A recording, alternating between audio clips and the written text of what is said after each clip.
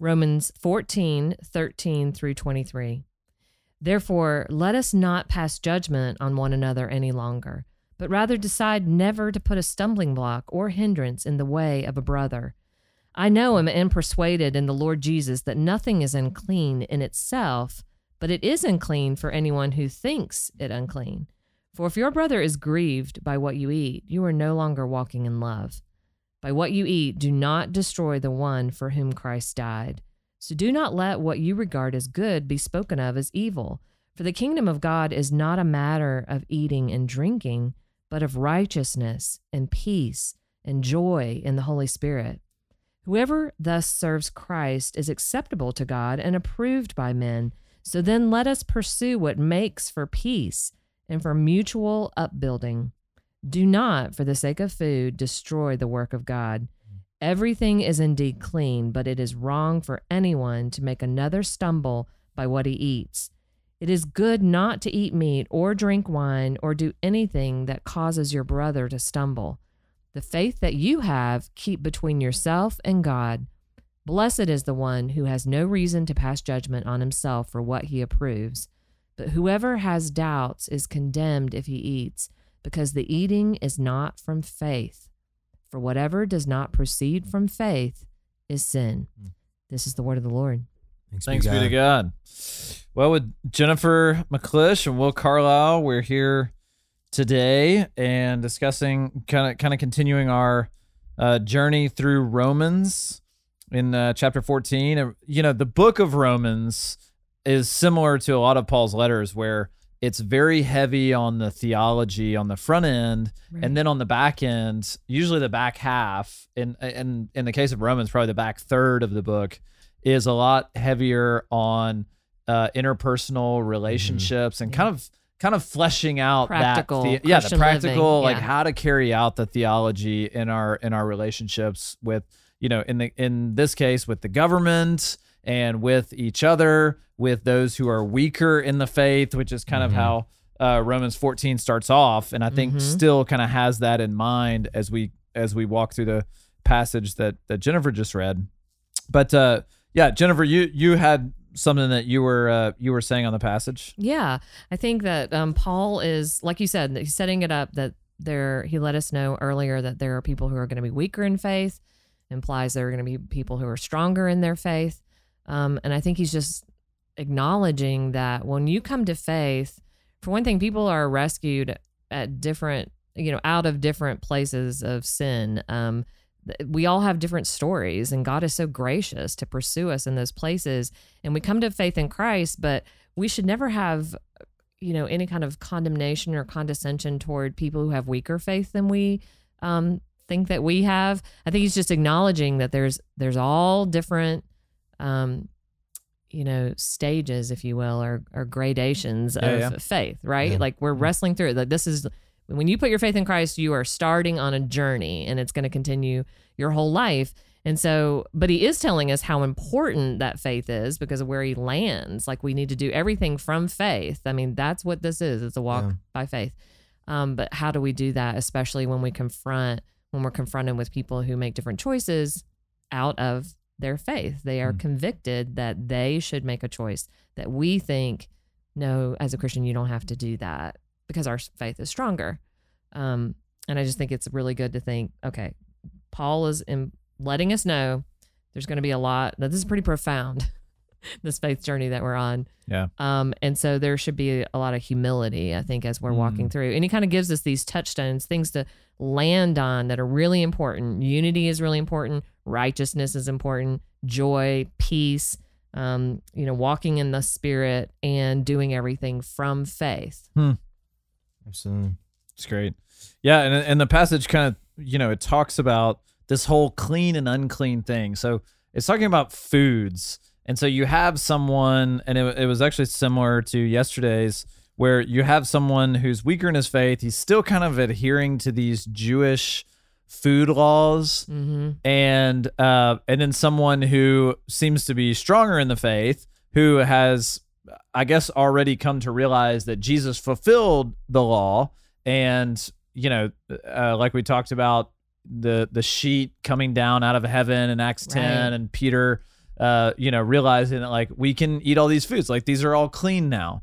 But basically what this passage is saying is that we can forsake our rights, our freedom in Christ for the sake of another.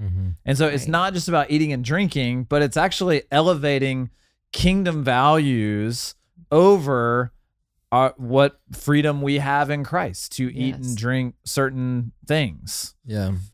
All that matters in the shaping of our convictions is Christ enthroned, and is it honoring your neighbor? And that's like the criteria that's here. And I really appreciate these passages around here because Paul's opening up room for disagreement and, about a plethora of things within the church. And yet we can disagree, come to different conclusions. And each of those conclusions can be valid or invalid. He says like, if you eat, but like your conscience is still kind of telling you not to partake, that's not in faith, and therefore it's sin.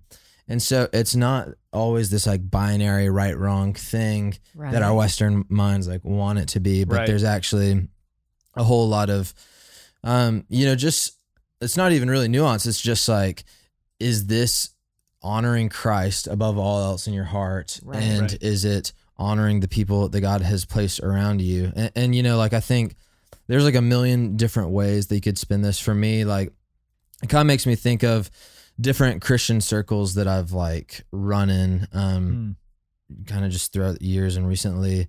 Like there's kind of some circles where like social media is a good example because it's kind of polarizing on like every front. Right. But there's some Christian circles where social media is like low, especially with like Christian men, it's like loathed. And it's like, if you are like seriously in pursuit of the heart of Jesus, and if you are like serious about killing sin, then like you are not on these like different social platforms. You will not have an Instagram account. There's no you way won't have an you can be Instagram because it's a distraction. It's a marker of and good Christian. It's a door for manhood, temptation, which is like true in a sense, but like it's kind of like this empirical sign of like Christian maturity in some circles. But then like in other circles, there's actually this big celebration of having an online platform and kind of being like a Christian influencer type person. And like, that's actually the empirical sign of like someone who's seriously we're redeeming the internet. Right. Yeah. Which is also valid, so ushering like a new creation. one side is like, I don't trust this at all because there's a ton of sin in there, and they're right. And then another side is like, this is a great place to like herald the gospel. They're also right. Yes. And your decision and whether you are like partaking in that realm is purely up to like, is this going to make Christ more honored and revered in my own heart and like make me a greater neighbor to those around me, or is this just going to be a distraction? And there's not like a yes no answer for that. Such great insight, because that Paul says the same thing in verse 22, that the faith that you have keep between yourself and God. He's telling us that the true nature of faith is this. It is between you and God, and it is your heart, and it is your commitment to wrestle with Him. Faith comes by hearing, and hearing by the word of Christ. Like, you're going to take in the word, you're going to let the Holy Spirit do His work, you're going to pray, you're going to, there is a striving with God in our faith journey. It's not just like this set of behaviors that are held up, like as a person of faith, you keep to these behaviors. I mean, your behavior flows from your faith, but I think it's just reset. It's just reminding us what this really is. Our true faith it's a relationship with you and God. Yeah. Yeah. And I love how he says it in verse 19. He says, so then let us pursue what makes for peace and for mutual upbuilding.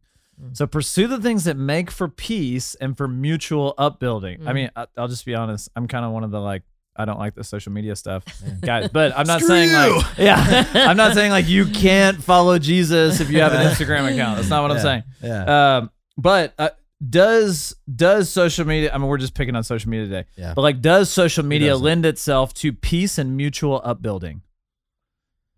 I think the answer is no. If you zero out, but I will say there are accounts that bless me greatly, and that I have been encouraged in the Jennifer faith. subscribing to like all the good ones. No, I mean, that's true. great. I mean, there are women. I mean, You're I think of using it- Gretchen Sapples, Yeah. for instance, a member of our own church, and she is very committed to putting very encouraging, building up women in the faith, and I'm blessed by her and others. But yes, it is a wrestling with God of like, should I be, following this person, that person? What should I post? What should I not? Yeah. Right. Yeah. And I mean, I think the point I was making is that like overall, it seems like Twitter and these different social media platforms are used for disunity and are not. But we should be pursuing peace and mutual upbuilding. So I think we can kind of evaluate our lives, evaluate what you post on social media, but even far greater than that, evaluate how you interact with others. Yeah. Yes. Are you pursuing peace with others and mutual upbuilding? Which those are like active, like pursuing of those things. Like, do you pursue peace with those in your household? Do you pursue peace with your friend group, with and others people you disagree with? Yeah, people you disagree with. Right. And do you find ways to build them up for mutual upbuilding? And I think it's an incredible word for Christ Covenant, that if Christ Covenant members were to pursue peace and mutual upbuilding, it would pay incredible dividends. Yes. Yeah. So, well, for Jennifer McClish and Will Carlisle, I'm Barrett Fisher. Thanks for listening to Our Daily Rhythm. I'm Jason Dees, one of the pastors of Christ Covenant, and Our Daily Rhythm is a ministry of our church designed to help you more faithfully and effectively meditate on God's Word. If you ever have a question for us about one of our Bible readings or one of your own Bible readings, please don't hesitate to text us at 404-465-1737. Again, that's 404-465-1737. Or email me directly at jason@christcovenant.com. We'll meet you again tomorrow for Our Daily Rhythm.